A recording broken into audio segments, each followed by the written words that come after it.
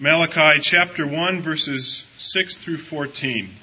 A son honors his father, and a servant his master. If then I am a father, where is my honor?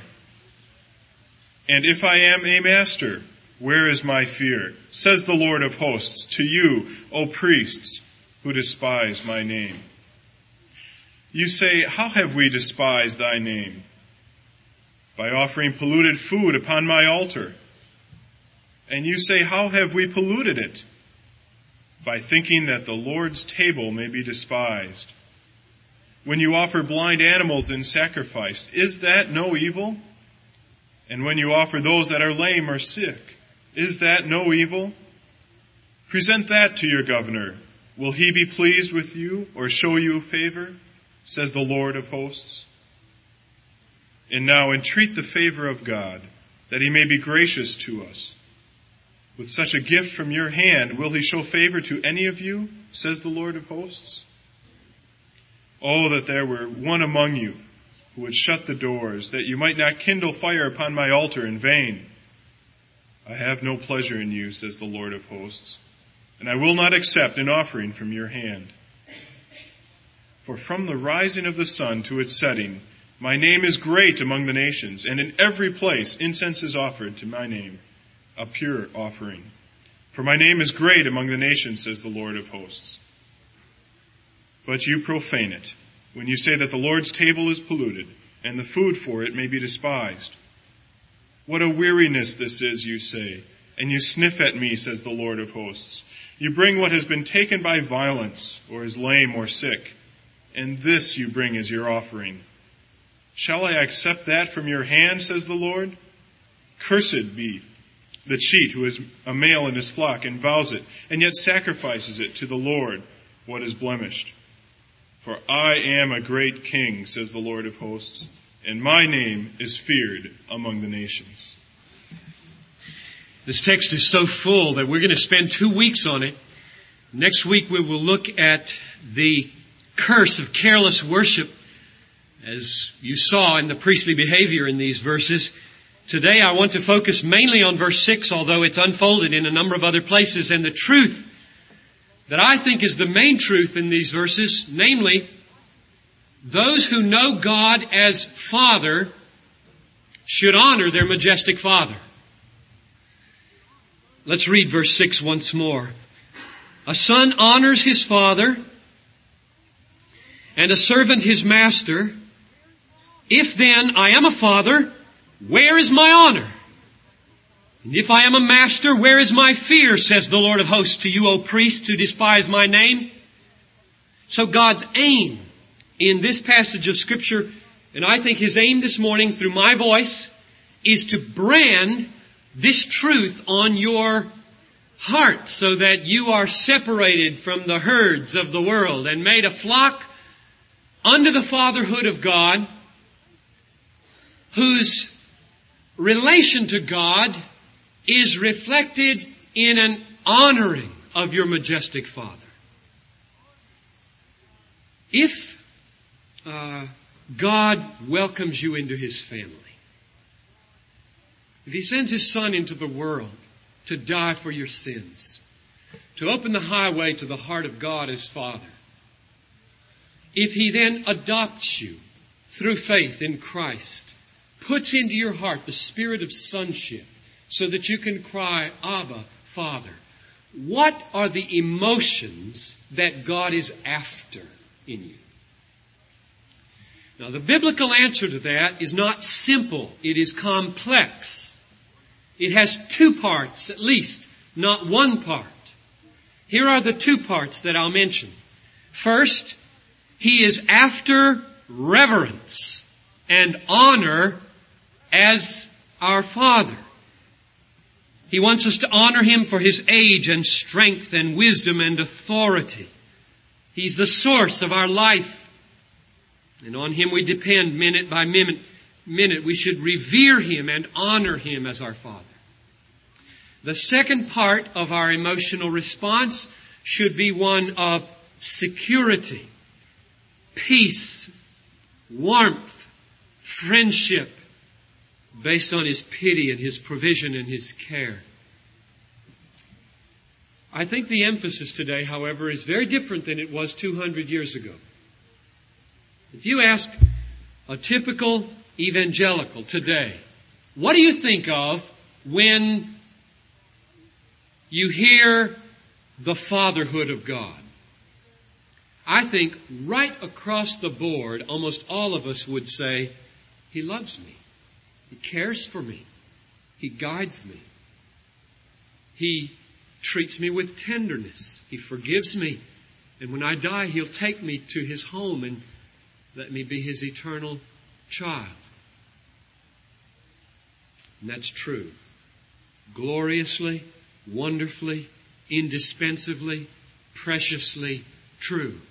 And absolutely nothing that I say this morning, nor that Malachi says, is intended to diminish the preciousness of that truth. In fact, I hope you can see this. It may not be very plain at first, but it is very true. In fact, what I'm going to say is intended to secure that experience, to send the roots of that experience down so that it becomes an unshakable experience. But isn't it striking that the most famous commandment in the Bible regarding a child's relationship to his father is the fifth commandment? Children, honor your father and mother. Now, very few people today, when you tell them that God is their Father, think in those terms. That it implies a sacred duty to honor God with reverence and awe because He is their Father. Now, why is this the case? Why has the term Father become lopsided in its emotional impact in our hearts? Not false, mind you, lopsided. Could it be that for many decades, the ideal of human fatherhood has not been, in our society, the ideal of a godly man whose leadership and authority and wisdom and strength wins the respect and reverence and deference of his children? That simply has not been held up to fathers as the ideal towards which they should strive. Rather, I think the emphasis in increasing measure has been on correcting the specter of authoritarianism and emotional aloofness characteristic of so many male fathers, and abusiveness, which is so prevalent today. So much so have we bent in this direction that I think we have, by and large, lost the central dimension of biblical fatherhood, captured in the command, honor thy father. That does not spring first and foremost to our minds. Of course, implied in the command is, fathers, be worthy of the honor of your children. Fathers, be worthy of the reverence and esteem of your children. Fathers, be the kind of fathers who demand and win from your children both playful affection and reverential esteem. The other side of the coin is that neither in our day has the ideal of childhood in relationship to fatherhood been one of reverence and honor and esteem and deference.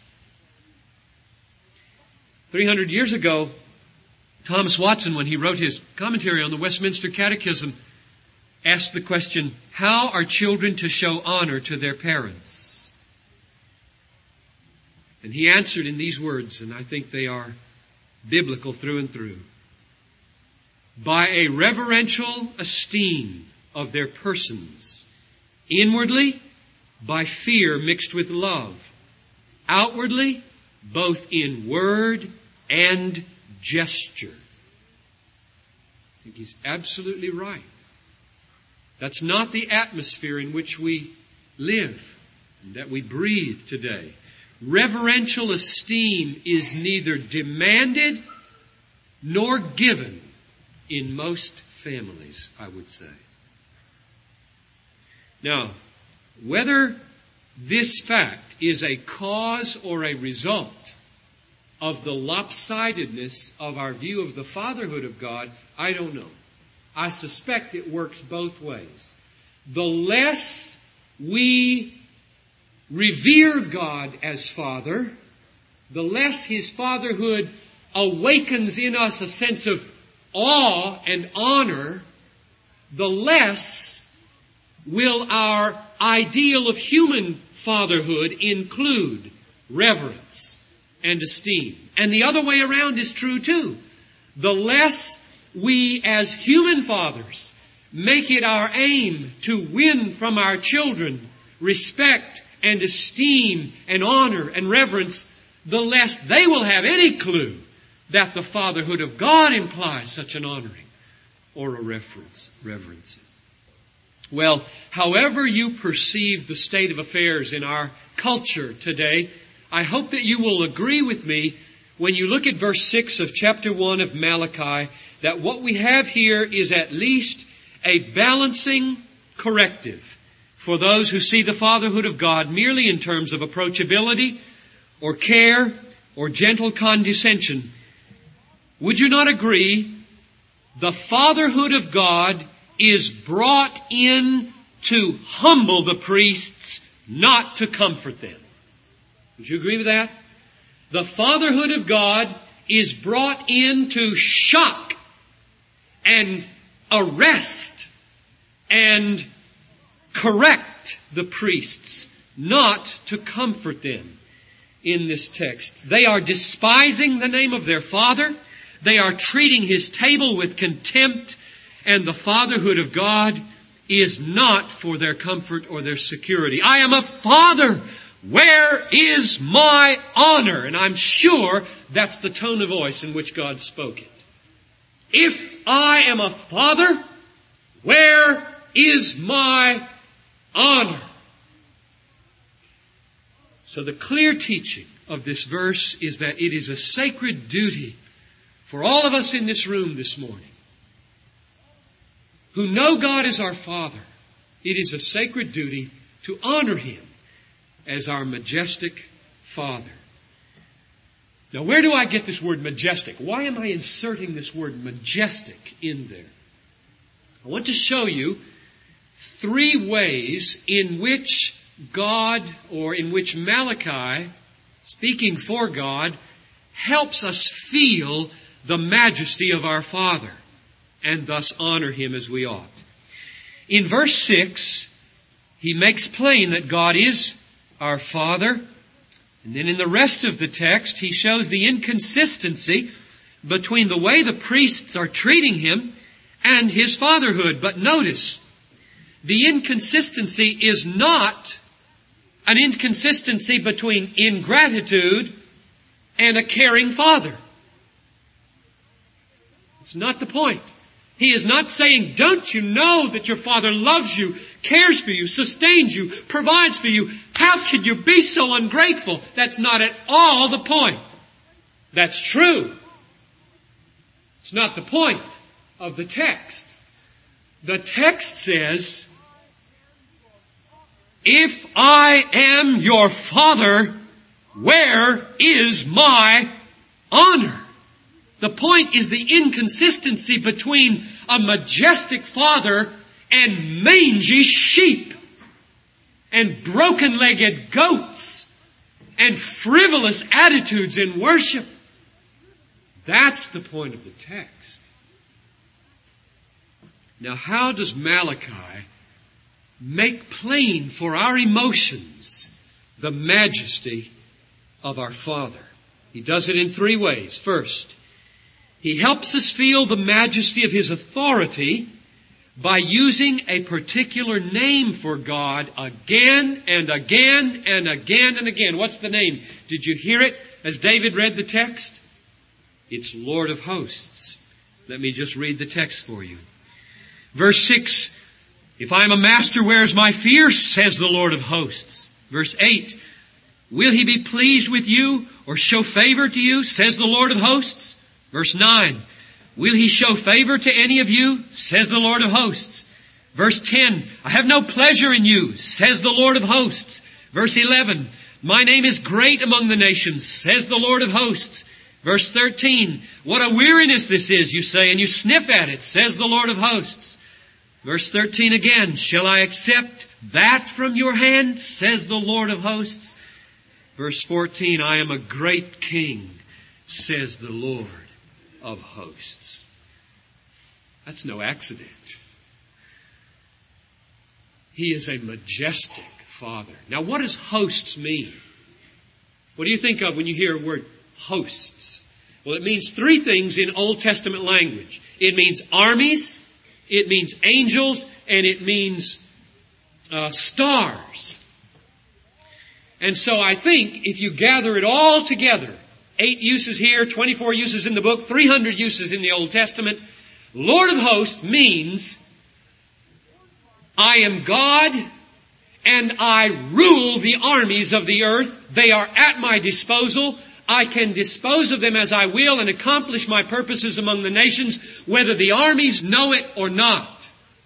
Secondly, it means I have at my disposal in heaven an almost innumerable number of angels. They do my bidding everywhere in the world by appointment, and they never fail. Not in one errand do they ever fail. And third, I own the stars. I have appointed the place of every trillion stars. I have a name given to each one. I call them for family worship at night. They are my brood. I am your Father. Where is my honor? So that's the first way Malachi makes plain the majesty of our Father. The second way that Malachi does this is by stressing the self-sufficiency of our Father. That He doesn't need these mangy sacrifices, these broken-legged goats. I see that in verse 10. Oh, that there were one of you to shut the doors. Now, what does that mean? Close the temple. Shut it down. Why? I don't need your sacrifices. I don't need those goats. I don't need the aroma to please me. I don't need the meat to feed me. If I were hungry, I would not tell you, Psalm 50. Or Acts 17. He is not a God to be served by human hands as though He needed anything. For He Himself gives to all men life and breath and everything. He owns every square foot of this city. He owns every seat in the Metrodome. He has creator rights to all the lake property in Minnesota. This land is His land. From California to the New York Island. From the redwood forest to the Gulf Stream waters, this land is His land. And for His glory. And so is every country in this world. That's the second way that Malachi elevates the majesty of our Father. If I am your Father, where is my honor? And the third and final way that Malachi helps us see the majesty of our Father is in His universal victory over the nations. This is verse 11. If you have a Revised Standard Version, I'm going to correct your translation. It has present tense verbs. Now, in the Hebrew, there aren't any verbs except one participle. And it can be present or future. So what you have is a situation that all the scholars have, and you have to decide on the basis of context, is it a promise or is it a statement of fact? Now the King James Version, the New American Standard Version, and the New International Version, I think are all correct in translating this as a promise. And the reason I think they're correct are something that you yourself, without knowing Hebrew, can see in the verse. Namely, that God's name is not yet great among the nations. Mind you, God is great among the nations today. His greatness is great everywhere. But His name, that by which He is honored and worshipped, it is not yet great among the nations. Therefore, I conclude that the future tense is right. Let's read it. From the rising of the sun to its setting, my name will be great among the nations. And in every place incense will be offered to my name, and a pure offering. For my name will be great among the nations, says the Lord of hosts. Now, picture the scene. He's looking at these priests who are offering mangy animals and broken-legged goats and treating His table with contempt. And He says, don't you see that one day, not only Israel, but every single people, tribe, tongue, and nation on this globe is going to bow in reverential honor before my majesty, and you presume to bring spiteful animals into my temple. If I am a father, where is my honor, says the Lord of hosts. That's the truth of the morning. If you know God is your Father this morning, you should honor your majestic Father. Now let me close with two applications of this truth. The first is an application to us fathers, would-be fathers, former fathers, present fathers, and anybody who fills the role of a father. We fathers should represent to our children, alongside our wives, a standard of truth and righteousness, of authority and trustworthiness, of tenderness and condescension that demands from and wins from our children both tender affection and reverential esteem. I have been granted the great privilege now on Sunday evenings while David and Steve are teaching through Revelation to sit with my boys and my wife. We sit down here usually, and it's a rare privilege, and there are a lot of things emotionally and spiritually that I want to happen in those moments when I sit with my family. I'll tell you what two of them are. Number one, I want my two youngest sons to compete to sit in my lap. And even if I have to scold Abraham, no, I can only hold one kid. I'll take Barnabas this time. I like the competition. It's the best kind I can think of. I like a little 4-year-old face on my chest. I like a chubby little ink-stained hand that reaches up and just tests out whether I shaved or not, and rubs my cheek. And if I didn't get that, I'd feel like a failure as a father. The other thing I want is if they misbehave, and I wish they didn't, but they've got the same fallen blood flowing in their veins that your kids do. If they misbehave, I want one blazing, stern, fierce look from this father's face to strike fear into their hearts and solve the problem right then. And if I can't get it, I feel like a failure.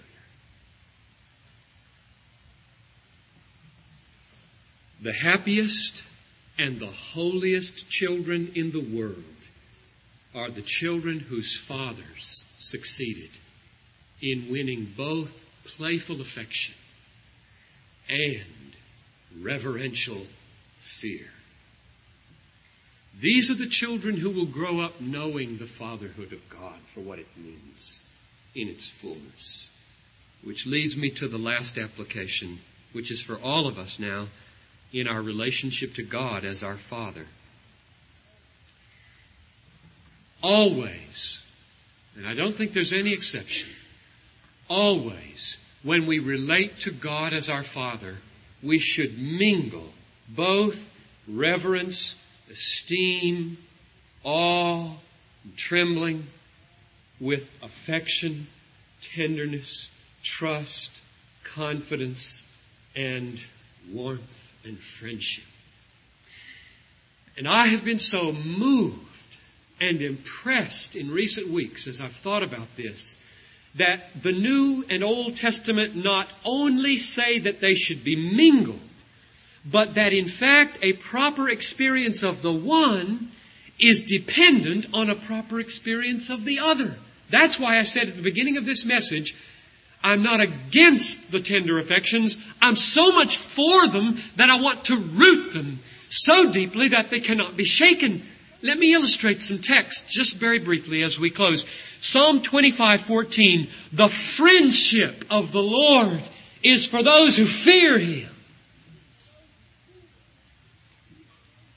Friendship casts out fear, doesn't it? Yes, it does. Cowering fear, paralyzing fear, hate-engendering fear, guilt-laden fear, cast out by the friendship of God, but not reverential fear. Here's another one. Isaiah 66 verse 2. Who is the man to whom the Lord will look? Now what does the look of God mean? It means His smile, His countenance, His grace. Who is the man upon whom the Lord will smile? He who is contrite and broken in spirit and trembles at my word. Do you want the smile of God upon your face? That's all I want. You want the smile of God and the caress of the Almighty? Tremble when He speaks. Finally, Psalm 103 verse 13. The Lord, as a father pities his children, so the Lord pities those who fear Him. You want to be pitied by God? You want to feel the compassionate arms, just the way a father would pick up a little Jessica McClure when she comes up out of the well? You want a reception like that from God? Fear Him. Tremble when He speaks. Now there is no contradiction here, brothers and sisters, unless it's in your heart rebelling against the one or the other. And there are people who rebel. There are people who only want a majestic God. They only feel comfortable when my voice rises to this level, then am I really preaching. And there are others who rebel against that tone of voice with all their might. They want a tender God. They want to be whispered to. They want to be caressed and held and cherished and loved and kissed and smiled upon. And I do too. But I will not present half gods. We will not worship half gods at Bethlehem.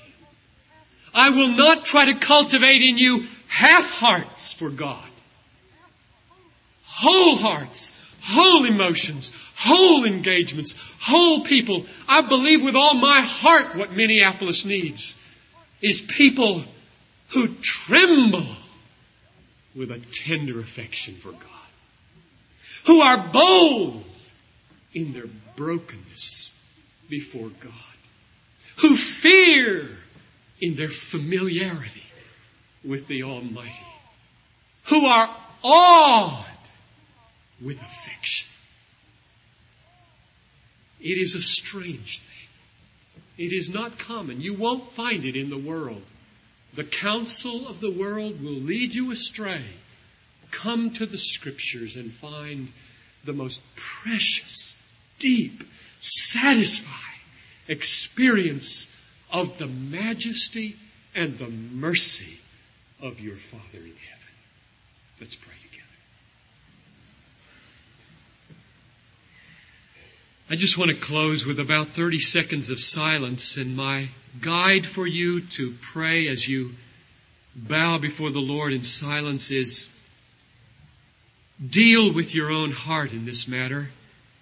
Some of you had fathers who presented you no model of either.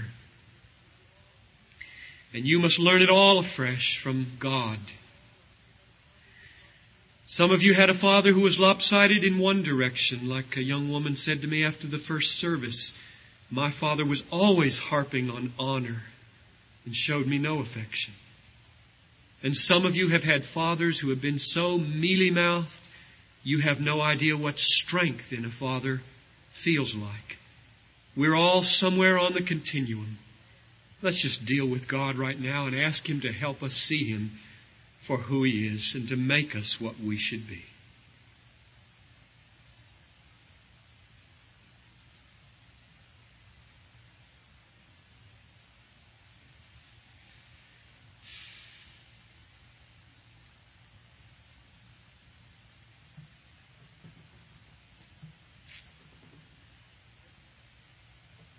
And I don't doubt that there are people here who can't call God your Father. And I want to hold out a text to you, an invitation. It goes like this. I am the way, the truth, and the life. No one comes to the Father but by me. Jesus is the highway to the fatherhood of God, and the road is open. And I urge you to walk it. Let's stand for closing prayer.